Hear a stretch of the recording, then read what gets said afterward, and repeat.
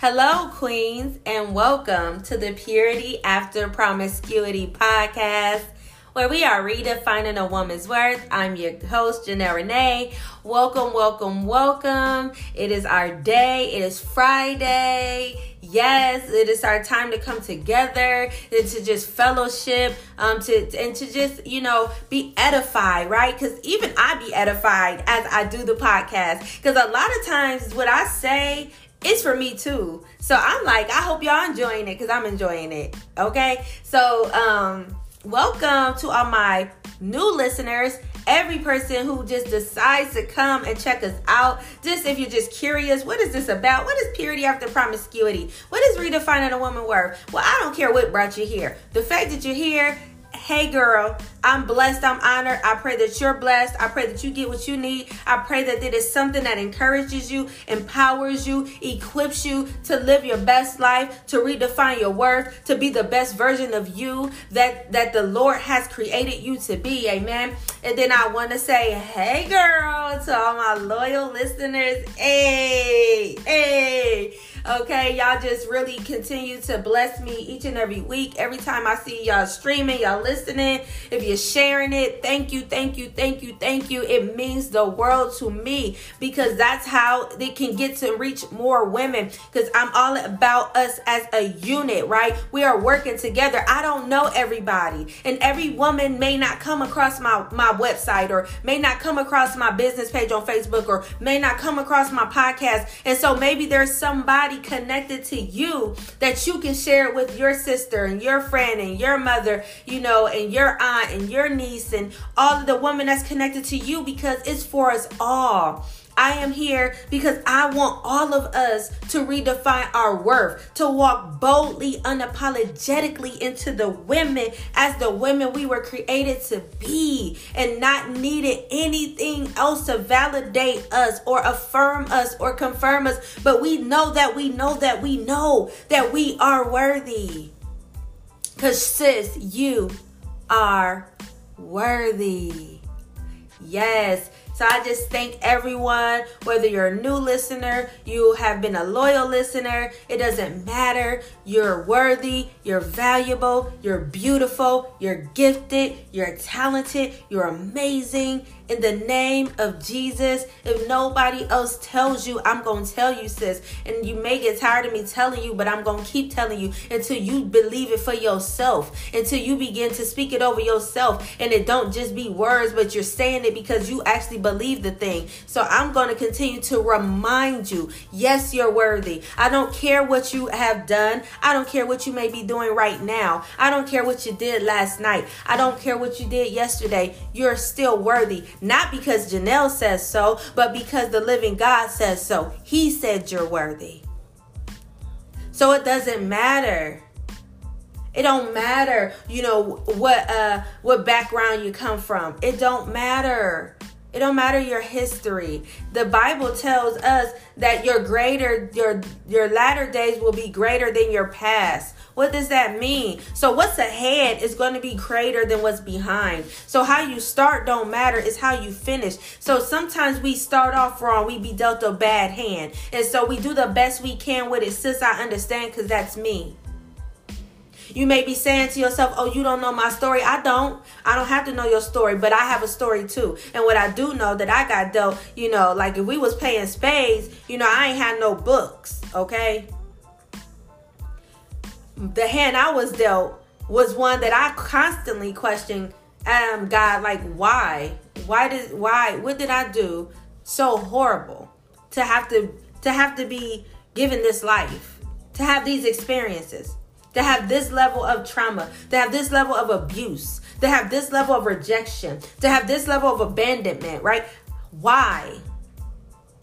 What did I just was born. Like, what did I do? Like, I'm not sure. Like, it just been I used to really be in a place where I was just always angry. right? I was just so full of anger and resentment and bitterness because I was so upset. I was so mad. Like, why is my life like this? When I look over at my neighbor or I look over at this person and their life seem to be going so well, and and their things are working out for them. They have a good life. They have a good parents. They have a good upbringing. They have a good environment. Like they're being blessed. Things are just working out. Even as a child, I used to notice it. Even as a child, I remember, being probably 11, 12, and living on this little, it wasn't a full street. It was like a court, it was like, because it dead ended into a parking garage to a hospital. So it was a real narrow little piece of a street. And that's really all it was. It wasn't even I wouldn't even say it was a whole block. So it was just a very small, intimate area where there was a bunch of very old houses that probably, if I had to imagine, were built in the early 1900s because they were very old even back then. And I'm talking about in the 90s. And these houses looked ancient then, okay? But so needless to say, it wasn't even like it was a lot of people. It was a close-knit place where most of us knew each other, right? It wasn't a lot of children, but there was enough. And so you got to know your neighbors. You got to know people in this area very well because it was just such a little small-knit place. And so I had a friend who we were like the same age. And so I used to enjoy playing with her. We used to have a lot of fun. And because most of the time it was just us in our age group, in this little, on this little court or dead end street, if you will. And I just started to notice though, like the difference in her family environment than mine. And it wasn't anything she did, and it wasn't anything that she said, because she was very kind, she was very nice, she was, a good friend, and her family was very nice and kind. I would go over their house, I would hang out over there, all of that. They welcomed me, so it wasn't never anything that was there. It was just, done. It was never anything that was done. It was just what I observed.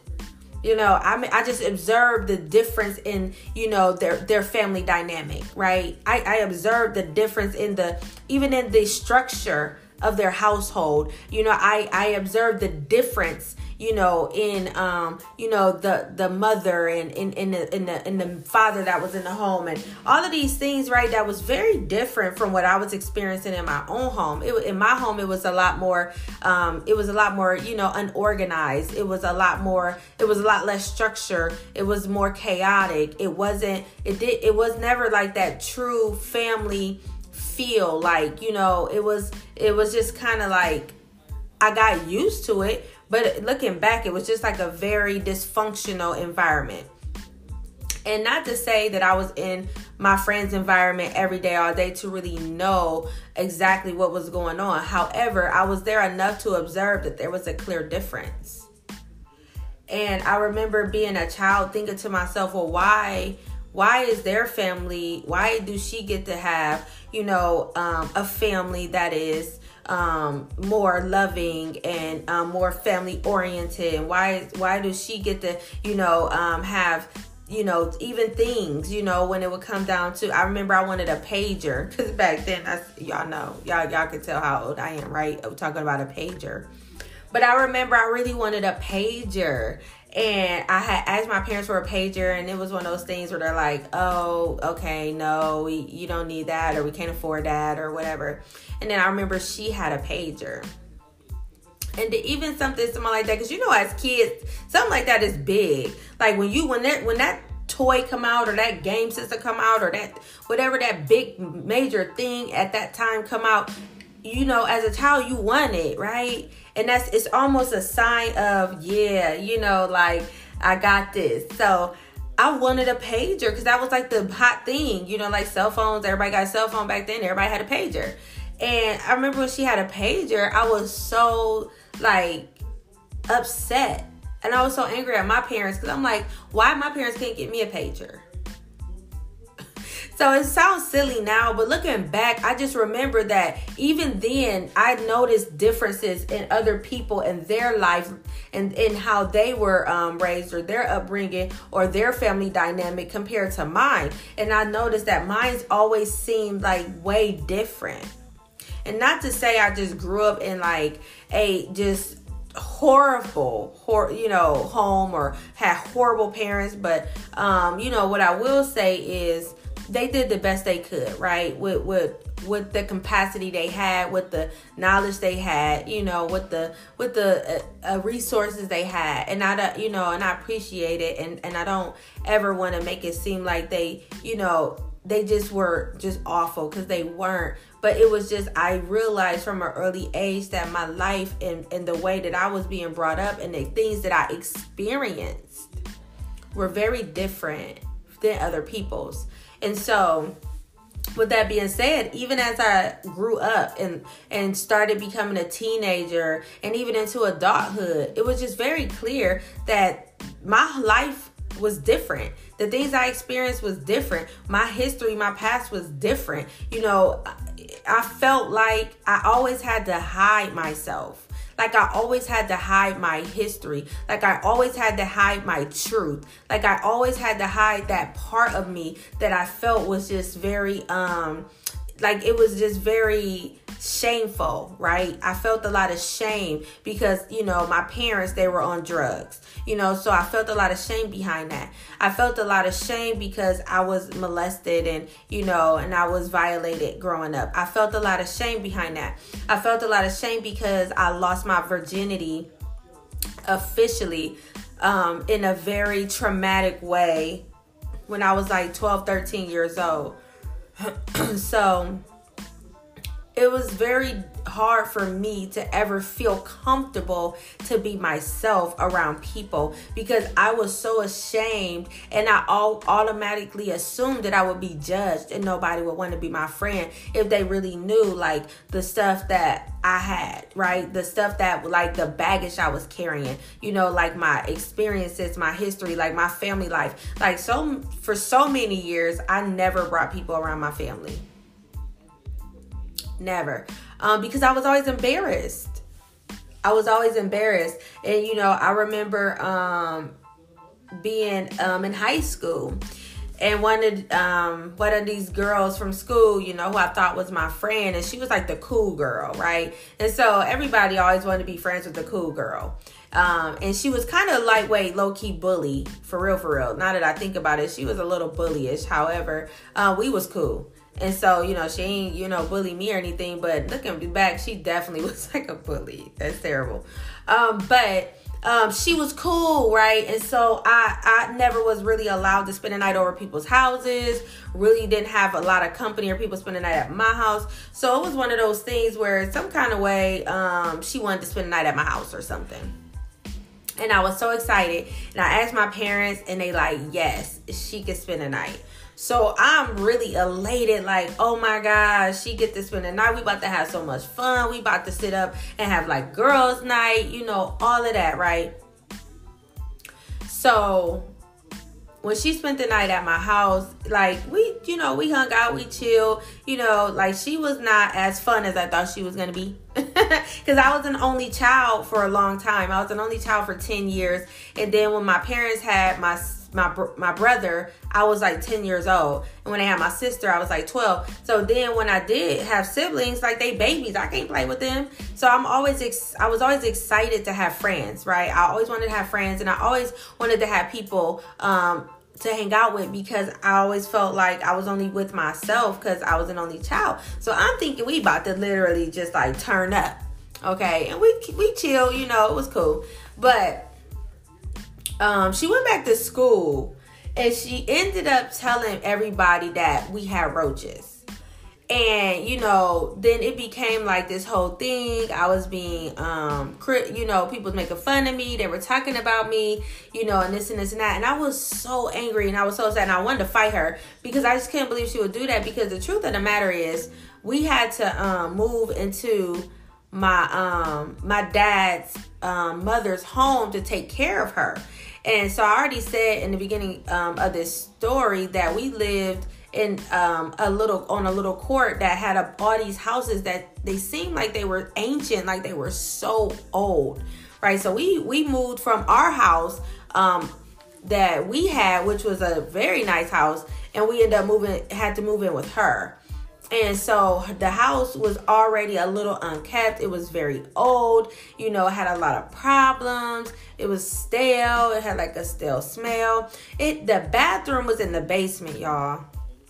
I kid you not. This house was so old that the bathroom, there was no bathroom in the upstairs. It was in the creepy, and I mean creepy, basement. I'm talking about a creepy basement, like a basement you don't want to go in. Not like a nice basement, finished basement. Absolutely not. I'm talking about scary movie type of basement. A basement, you going down there, you think you're going to see a ghost. You think something go jump out and get you. Spiders. It's so many times I went down there to have to take a bath and there was no shower. Only a tub. So the only thing you could do is take a bath. And on numerous occasions, I went down to take a bath and it was a spider in the bathtub. Like, it did try to give you guys a picture of what I mean. Like, this house was old. On top of it being old, it was just probably not kept. And then it was a lot of like woods that surrounded like the area. So now you're talking about like just all kind of, factors, and the upkeep, which it did have roaches, and it wasn't because we came there and we had roaches. It was there. The roaches was there. We got there. We was invading the roaches space. But nevertheless, you think like when somebody is your friend, you really assume that even if there is something, that you're not proud of, or something, that, you're ashamed of, or, something, that is very, hurtful, you kind of would think that a person that you assume is your friend would keep that confidence. So I didn't think about when she was coming to spend the night, the fact that, she might see a roach and then she would go tell the people at school. Like, I never thought that. But she did. And so it was just so humiliating. It was so humiliating. And for me, it just added to the humiliation that I already had. Because I already felt like, oh my gosh, I don't want people to find out what my parents' problem is. I don't want people to know that, I was molested. I don't want people to know I was violated. I don't want people to know that I lost my virginity at a young age. I don't want people to know. So I already was trying to, damage control, if you will, with hiding so many things. So after that, what that taught me was I can't trust people, and I definitely didn't want nobody at my house. And so that really it really scarred me, right? And then growing up in my adulthood, again, thinking people are your friend, thinking you can trust people, thinking people got your back, thinking you can trust people with those fragile parts of you, with those broken parts, or with those things that you're not proud of, or the things that you're ashamed of, right? Or just with having access to your life, right? And just to information and to the parts of you that most people on the outside don't get to see. Because that's what happens when you have a friendship that is a close-knit relationship. It's a difference between an associate, somebody you see them on the street, you may speak, if y'all out, y'all may chit chat, whatever. But your friend is someone who should know you. They get access to you. They get to see those innermost parts. They get to see the intimate places and spaces of your life. So when people are in close proximity, by default, they get access to certain things, right, in your life, which it should be that way if they're truly a friend. But even as I became an adult, I remember, having experiences where I thought, different, at different times, even as a teenager, in early adulthood, even up into in my 30s, where just thinking that certain people are my friend, and then they turn around and they are talking about me, or they're, spreading rumors, or they're lying, or they're taking information, that I told them in confidence, and they're using it against me, or throwing it up in my face, or, just all kind of different things. And it just really created even more of a wall for me, because I already had walls up and I was afraid to let people truly in because of being violated. You know, when you're violated as a child, it really teaches you that you can't trust people. Even people that say they love you, even your own family members, right? Because a lot of times the statistics show that when a child is molested or raped and sexually abused, it's not all the time, but a lot of time it's by a family member. And so that creates such a distrust, and it creates such a fear in you that you're really afraid to let somebody in, because your biggest fear is that somebody else is going to violate you. And here's something that you may not know. It's one thing to be physically violated, right? Where someone is forcing you to do something you don't want to do, or they're taking something from you without your permission, right? But it's a whole nother thing when someone violates you emotionally or mentally, right? Where somebody violates your confidence, you know, when they take something that didn't belong to them, you know, or they take some information that didn't belong to them and then they use it against you. They use it and it turns into a weapon, you know, like that saying, backstabbers, they stab you in the back or whatever, or they just betray you. That's still a form of being violated. So I said all that to say, I had a history of being violated. And because I had a history with being violated, I never was able to truly be myself because I was too busy erecting walls and too busy pretending to be somebody else and too busy needing to put on a mask and too busy trying to hide my past and too busy trying to make sure that nobody really get close enough to see the real me. I was too consumed with holding up this facade of who I wanted people to believe I was, because I was too ashamed to be who I was. I was too ashamed that no one would accept me if they really knew what I came from. I was too afraid that no man would want me if he knew how I was already violated, right? Or I was already quote unquote, tainted, right? I was too afraid that I would never have a friend group, that no one would really even allow me in, or I wouldn't have that acceptance, right? Because of what my past was. So here I am today, 2022,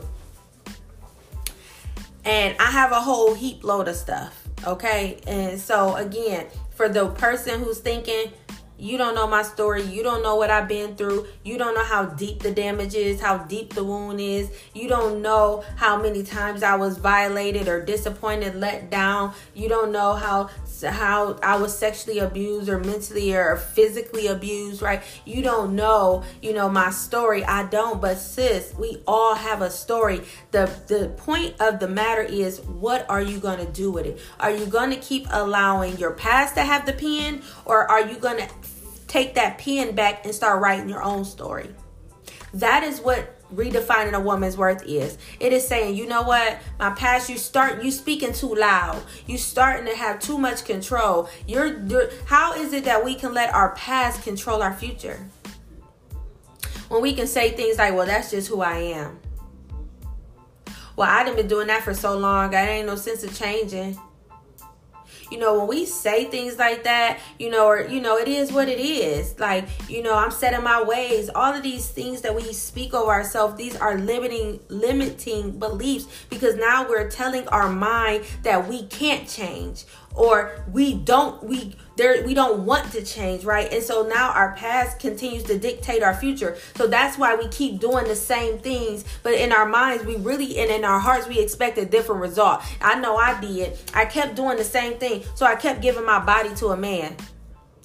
In my mind, thinking, one of these times somebody gonna make me a wife.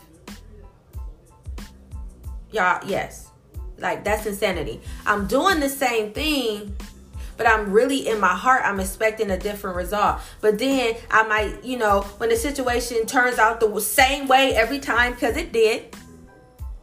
And I know some of you guys, y'all don't have to say it, but I know y'all had that same testimony. Like, how many times, like, have we slept with a guy, and no matter how much they told us they loved us, we gonna be together. Some of us may even told us they would marry us, or they gonna leave they woman, they wife, whatever, because we done been in situations. Come on now, like, we keep it real on this podcast. We keep it hot, we keep it honest, open, and transparent. Like, how many of us been the side chick and we believe the lie that he gonna leave old girl and we gonna be together? Like, how many times have we put out everything we had? We put out our bodies, we put out our times, we put out our emotions, right? We put out all of these things expecting something in return. And how many of us can say, in truth, right now, it don't happen?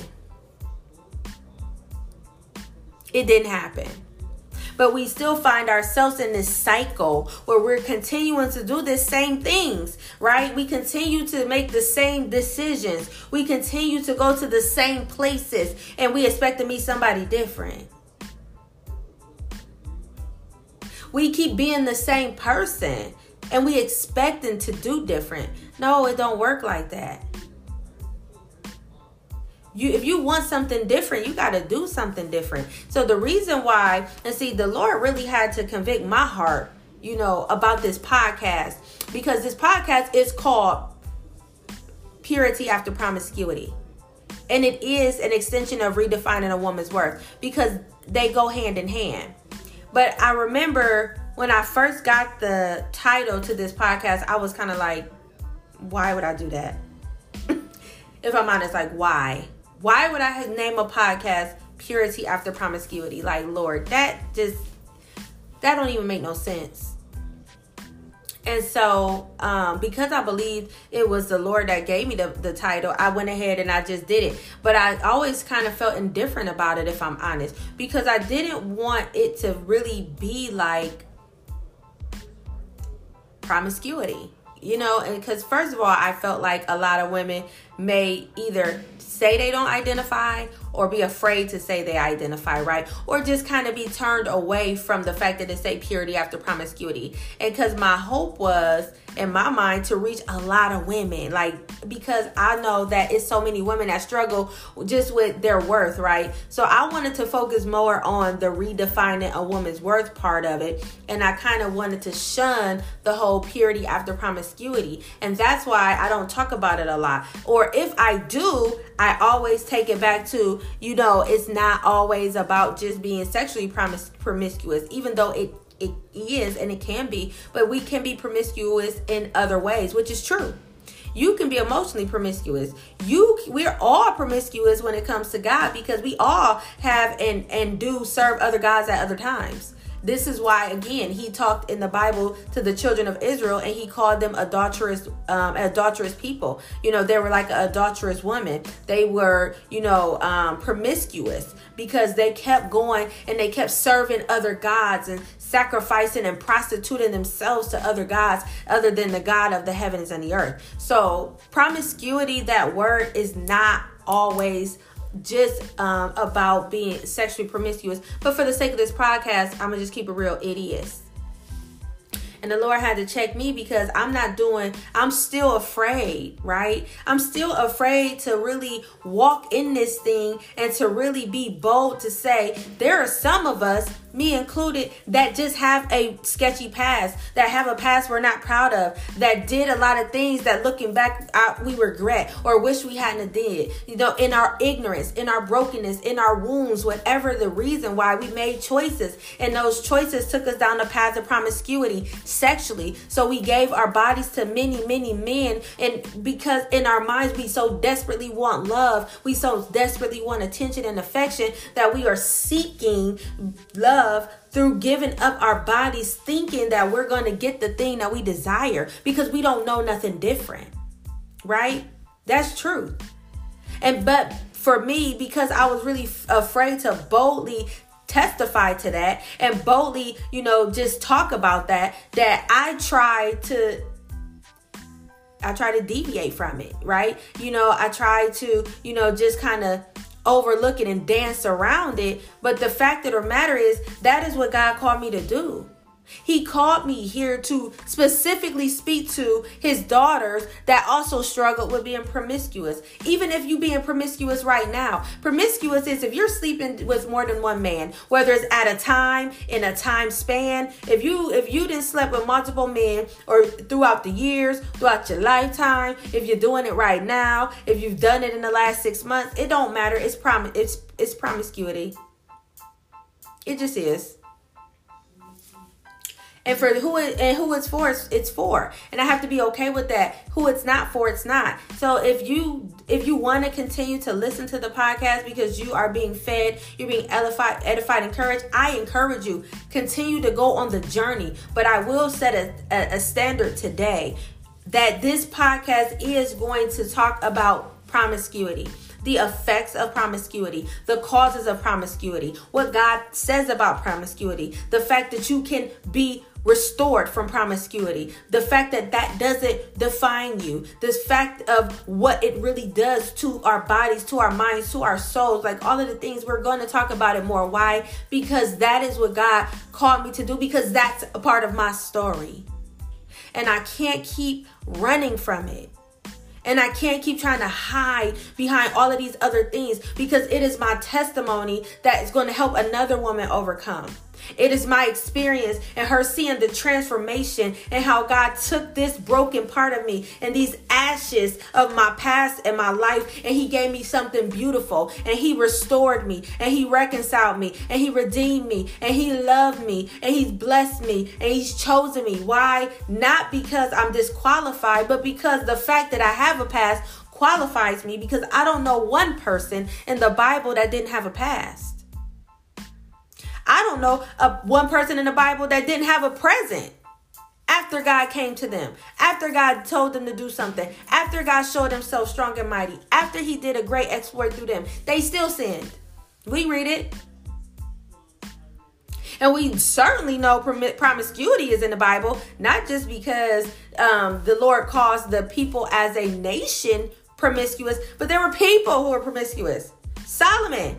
Anytime you got 700 wives and 300 concubines, I don't care.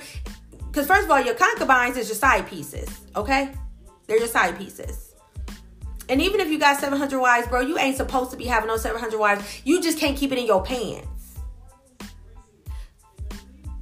We know that he used a prostitute, Rahab. She was a prostitute. She was, a sex worker. It tells us that in Joshua. I think it's Joshua 3 and the story of Jericho. But she still ended up being the great grandmother of King David, and King David has been the most renowned, most famous, most known king, and God established his kingdom and his throne forever. God told him he will always have a descendant on the throne, and it is true, because Jesus comes from the line of David, and David comes from the line of Rahab, and Rahab was a prostitute.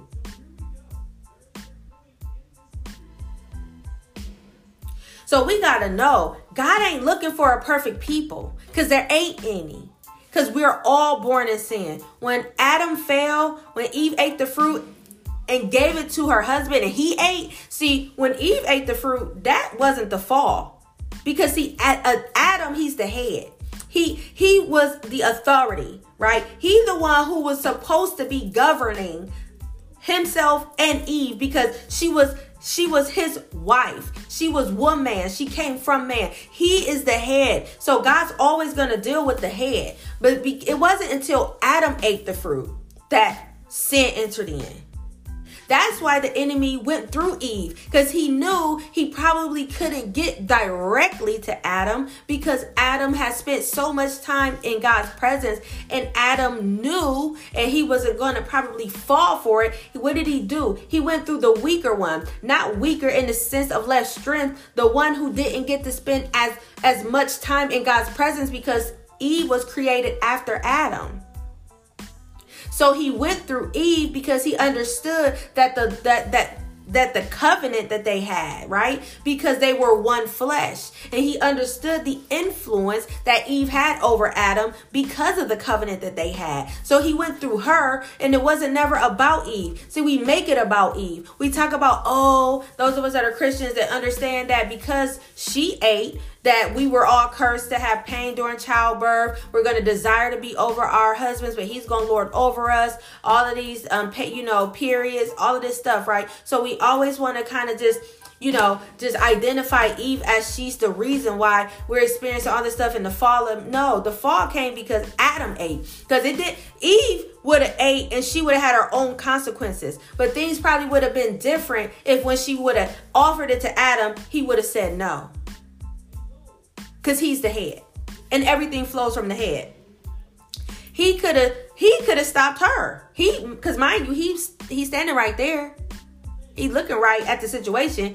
He see the serpent talking to his wife. He see her looking at this fruit now and looking to see that it is desirable for food. He see all this. He could have intervened. He didn't. But it still wasn't until he ate that we fell. So all of us are born in sin. It don't matter if your sin is promiscuity. If it's not, it's something. Whether you're a liar, a cheat, an adulterer, a murderer, a thief, a worker of witchcraft, a diviner, a psychic. It don't matter what the sin is. We're all born in it. And there is not a person in the Bible who was without sin. Just like there's no person on this earth. So when we start realizing that God isn't looking for perfection, he's looking for a willing heart. That's what he's looking for. So what God is wanting to do with his daughter specifically, period, across the board, but because my testimony and my experience is one of that I have a personal experience with being promiscuous. That is who I'm called to. I'm called to the broken woman who also has gone down that same path, right? Who, because of circumstances, because of things outside of her control that happened to her, whether in childhood or youth and adolescence, a teenager, whatever, whether it's because of mother issues, father issues, rejection, abandonment, whether it's because, you never felt loved or, you just attention seeking because you never felt like you got any attention as a child. It don't matter why you went down that path, but something altered your person. Something altered your identity and altered your destiny. Because your identity often speaks to your destiny. This is why in the Bible, when they named their child, they were very serious. This wasn't something they took lightly. They just wasn't giving them just names that just, okay, I like that name, I'm going to give them that. No, the names had meaning because they understood that identity speaks to destiny. That's why in the story of Abraham and Sarah, before God changed their name, see, Abraham used to be Abram, which meant my father is Ram, or God is Ram. And see, God, and so that spoke to his identity. And Ram was the pagan god that his father Terah used to worship. And I don't remember what Sarah's former name used to mean, but I know he changed her name too. So he changed both of their names. Their names gave them identity because he knows God is all about destiny. So he gave them a new identity that was going to speak to the destiny, their true destiny. So what he had to do was he just realigned them back to what his original plan for their life was. So now when Abram became Abraham, now that his name meant he's the father of many. That was his name. And what did God speak over Abraham for his destiny? I think it's in Genesis 17. What did he say? You are going to be the father of many nations, and every nation of the earth will be blessed through you. But see, that's what his name means. And then Sarah means princess. And what did he tell Sarah after he changed her name? He said, your kings and nations will come through you. Wow. But her name's mean princess. And what comes through a royal line? Kings, right? So again, God is so intentional. But see, because even though God understands identity, and we all had an original identity from the beginning. And trust me when I tell you, your identity did not... when God gave you identity, it did not involve all of the trauma, all of the turmoil, all of the abuse, all of the chaos, all of the mistreatment that we have experienced. What happened? The enemy came in the same way he came in to deceive Eve. He came into our lives through abuse, through trauma, through dysfunction, through neglect, through abandonment, through whatever it is, right? He came into our lives because he wanted to alter our identity. Because he know if he can alter your identity, he can alter your destiny. Your destiny did not involve you being promiscuous. It didn't involve you having more than one man, more than one husband. It didn't involve you making all of these choices out of hurt, out of wound, out of needing love, out of longing, out of fear, whatever it is. It didn't involve that, but because he knows the value of knowing your identity, because your identity speaks to your destiny. So God wants to restore his daughters back to their original destiny.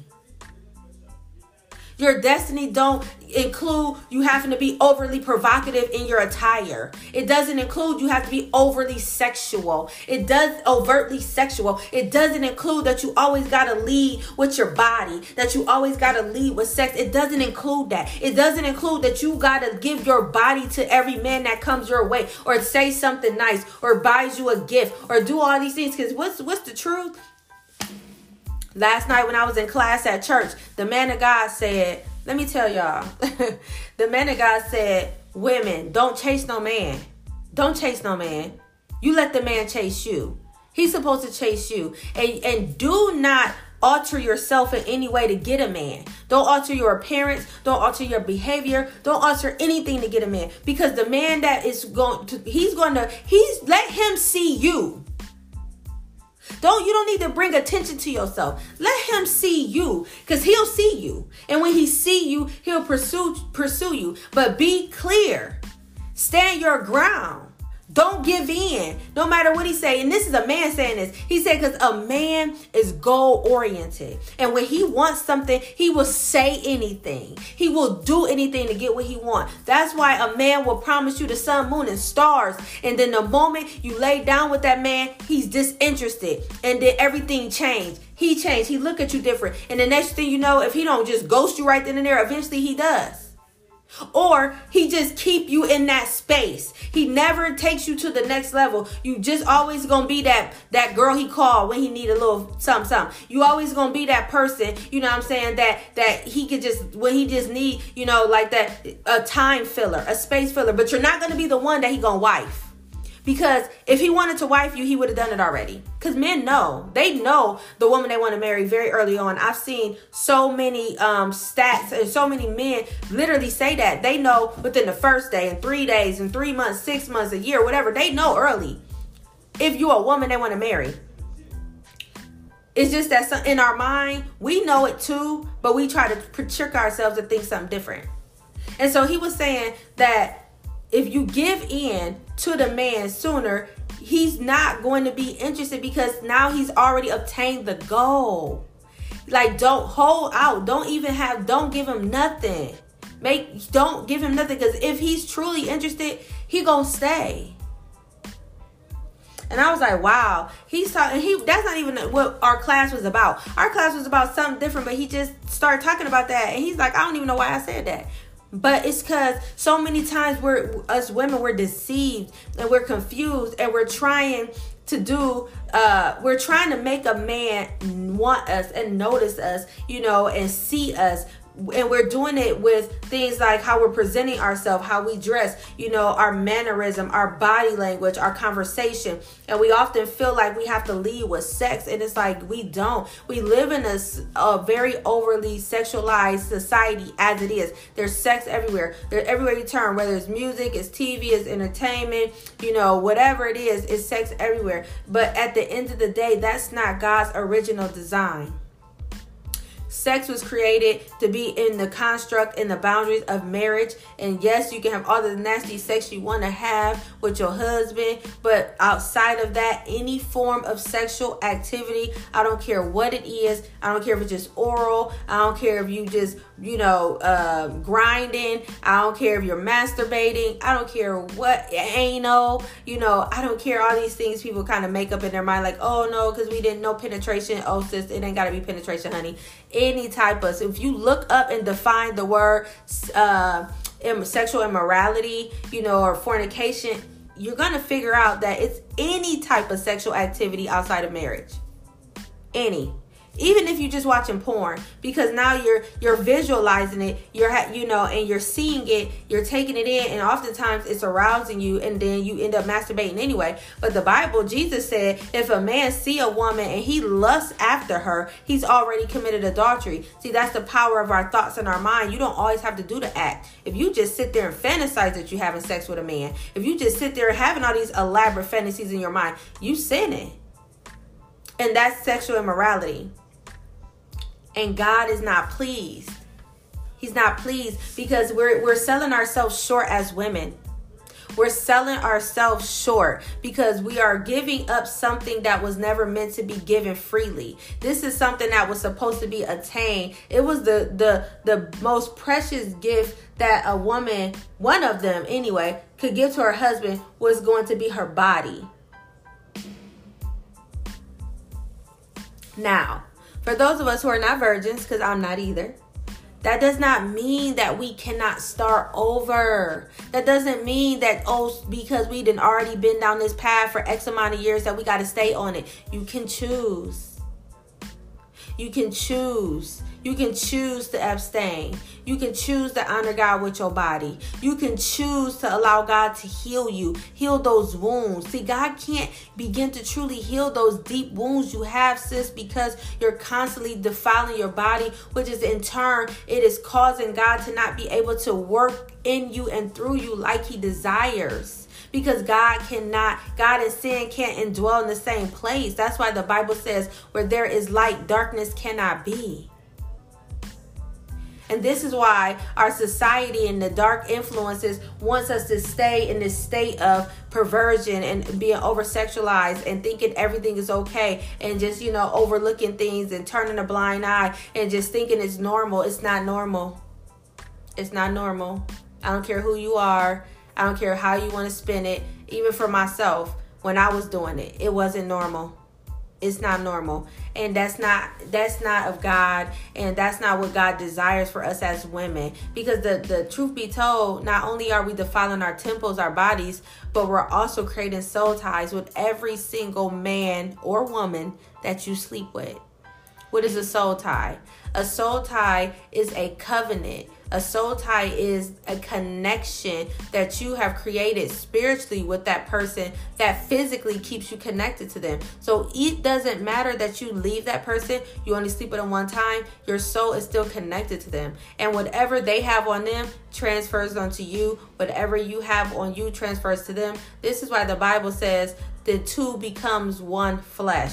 It doesn't matter that you're not married. See, the Bible is referring to marriage. And when it says that, but guess what? Every time you have sex with somebody, it's like you married them in the spirit, because that was one of the main ways that marriages were consummated, was sex. Like in the Bible, a person, they would have a little marriage, formal marriage ceremony or whatever, but the consummation came when they had intercourse. That's when they became one flesh. And so every time you have sex with somebody, it's like they married you. You married to them in the spirit. So now you wonder why you struggling with being emotionally stable. You find yourself, being angry out of nowhere, confused out of nowhere. You find yourself still being connected to a person you slept with years ago and you can't get them off your mind. You find yourself not being able to engage in or get in a stable relationship. Or if you get in one, it's always chaotic. Well, 9 times out of 10, that's because you have these unsevered soul ties with other people that you had before you, and then whoever the people that the person you're sleeping with currently has that they had sex with, they bringing that in. So it's like a big old mess. It's like all of these different souls are intermingling. And we don't see that because it's happening in the spirit realm, what we don't see. But the spirit realm is very real. It's very real. And so that is the part that the enemy don't want us to find out. He don't want us to find out what's truly what we're doing to ourselves, how we are holding up our true marriages, and how we are holding up our true fruitful and loving relationships, how we are holding up our own destinies just by a simple act of physically giving our body, right? And yeah, some may say, well, I do that because it feel good, and I like to do it, and I like to, feel good, and it ain't that deep for me. You don't have to think it's that deep. It's that deep anyway, because God created it to be. So you don't have to think that. That don't make it untrue. It's very real. It's very true. You can Google it. You can look it up. You can look in the Bible. You can trust me. You don't take my word for it. Google soul ties. Google the power of sex. Google, what happens during sex. Like truly, like Google that stuff. Google it. See what comes up. I guarantee you, because I've seen it. I've Googled it. I've heard it. I've listened to it. I know. And I've had to go through it myself. And so God doesn't want us to continue to live these lives that are beneath what he really has for us. He wants us to be free. He wants us to be restored. He wants his daughters to know that you're beautiful, you're amazing, you're worthy, you're valuable, you're loving, you're worthy of love. You a man, you are a gift. That's why the Bible said he who finds a wife finds a good thing and obtains favor from the Lord. You're a good thing. You don't need a man to tell you that, to validate that. You're that because God created you to be. And you don't have to continue to use your body and sex as manipulation to get what you want. Because we do that too. And so, I don't know. I just got on here and I just wanted to speak truth and be honest and really talk about the things that I know God wants me to talk about. And so that's what we're going to do. And I just hope that you really are listening to what I'm saying, and that you allow God to really minister to your heart and to help you to get understanding and to lead you in, really the truth of what these acts really mean and what happens. And a lot of the things that you keep trying to do or you want or you desire, that the reason why you're not able to walk in them or see them is not just because, it ain't no good men out here, or, this, that, and the third. Sometimes it's just because of what we're doing. Sometimes it's because of the choices that we're making and we don't really understand the consequences, right? And so, yes, sis, I just want you to be free. I want to walk in freedom, and I want you to walk in freedom with me. And I want you to know that it is possible. It is possible. It don't matter. It don't matter your past. It don't matter. It is possible. God can restore you. You can be slept with 1,000 men. It don't matter. He can cover that. The Bible says that his love covers a multitude of sins. So it doesn't matter. It doesn't matter the number, how many. It don't matter when. It don't matter if it was last night, this morning, 5 minutes ago. It doesn't matter. He can redeem and restore you if you let him. But you just have to be willing, to give up some things. You have to be willing to be honest with yourself and God and invite him in, so he is able to heal you from the inside out, like he did the woman with the issue of blood. He healed her internally first. Jesus said, daughter. That was their healing. That was their internal healing. Then he said, your faith has made you well. That was the physical healing. So God wants you to be restored and renewed. And he wants you to know that he loves you with an unconditional, unwavering love. And again, you are worthy.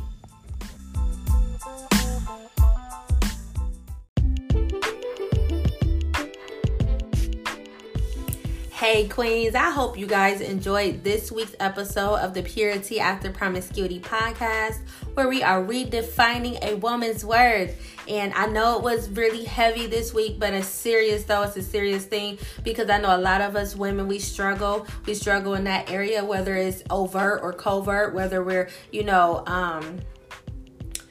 whether we're vocal about it or, we're silenced. I know I tried to live in silence about it for a long time, just because I was so embarrassed and so shameful and so, just felt just so, just nasty, really. And just felt so much regret, right? And I just felt like I was just so unworthy and so no one would want me, and I wasn't, valuable, and I just was too tainted. I just had all these different things, I just knew, like, in my mind, I felt like a man would never want me because he wouldn't want a woman with a history like me, a past like me. So I kept myself bound. I was bound by just hiding myself, hiding my past, hiding, the things that I went through, that even caused me. Because sometimes we go down a path and we do the best we can based on, what we know, or based on, our experiences. And because I experienced so much trauma, so much abuse, so much rejection and abandonment and things in my life at an early age, and I had attempted suicide at 12, and I just was going through a lot. And so the only thing I knew, or what I got introduced to was sex. Unfortunately, that was one of my first teachers. Even though it was a very perverted introduction to sex, that was still my experience, and it led me down a path that I'm gonna be honest, I wish I didn't go down, but I cannot change it. And so God is so amazing that He is able to use the things that we are most ashamed of, right? He's able to use the things that we are most that we feel just like the most pain from, because I started feeling a lot of pain from the things I did in my past. And so He's able to take that though and just make something beautiful out of it. And not just for me, but He's able to do that for you too. And that's the purpose. The purpose is for you to see God is able to restore. He is able to renew. He is able to redeem. He is able to literally make your past be like nothing compared to the beautiful, bright future and destiny that He has for you, right? He's able to bring a man in your life or people in your life that have the capacity to love you in spite of, that have the capacity to cover you, that have the capacity to handle the weight of who you are and what comes with you and your baggage. And we don't have to go out looking, and we don't have to go out, trying to make it happen, but God can make it happen for you, and He can do even more, right? So I just hope it blessed you. It's blessing me. I thank you all for joining in. As always, you guys can reach out to me on our Facebook page at Redefining a Woman's Worth. On there, you can message me. You can email me. You can also hit me up on Instagram at JanelleRenee_1. And you can email me directly at purityafterpromiscuity@gmail.com. I would love to hear from you. I would love to hear your testimony. If you need prayer, if you just maybe need a little more tips, you can reach out to me, and I would just love to connect with you. And as always, remember that your past does not define you. It develops you, and you are worthy.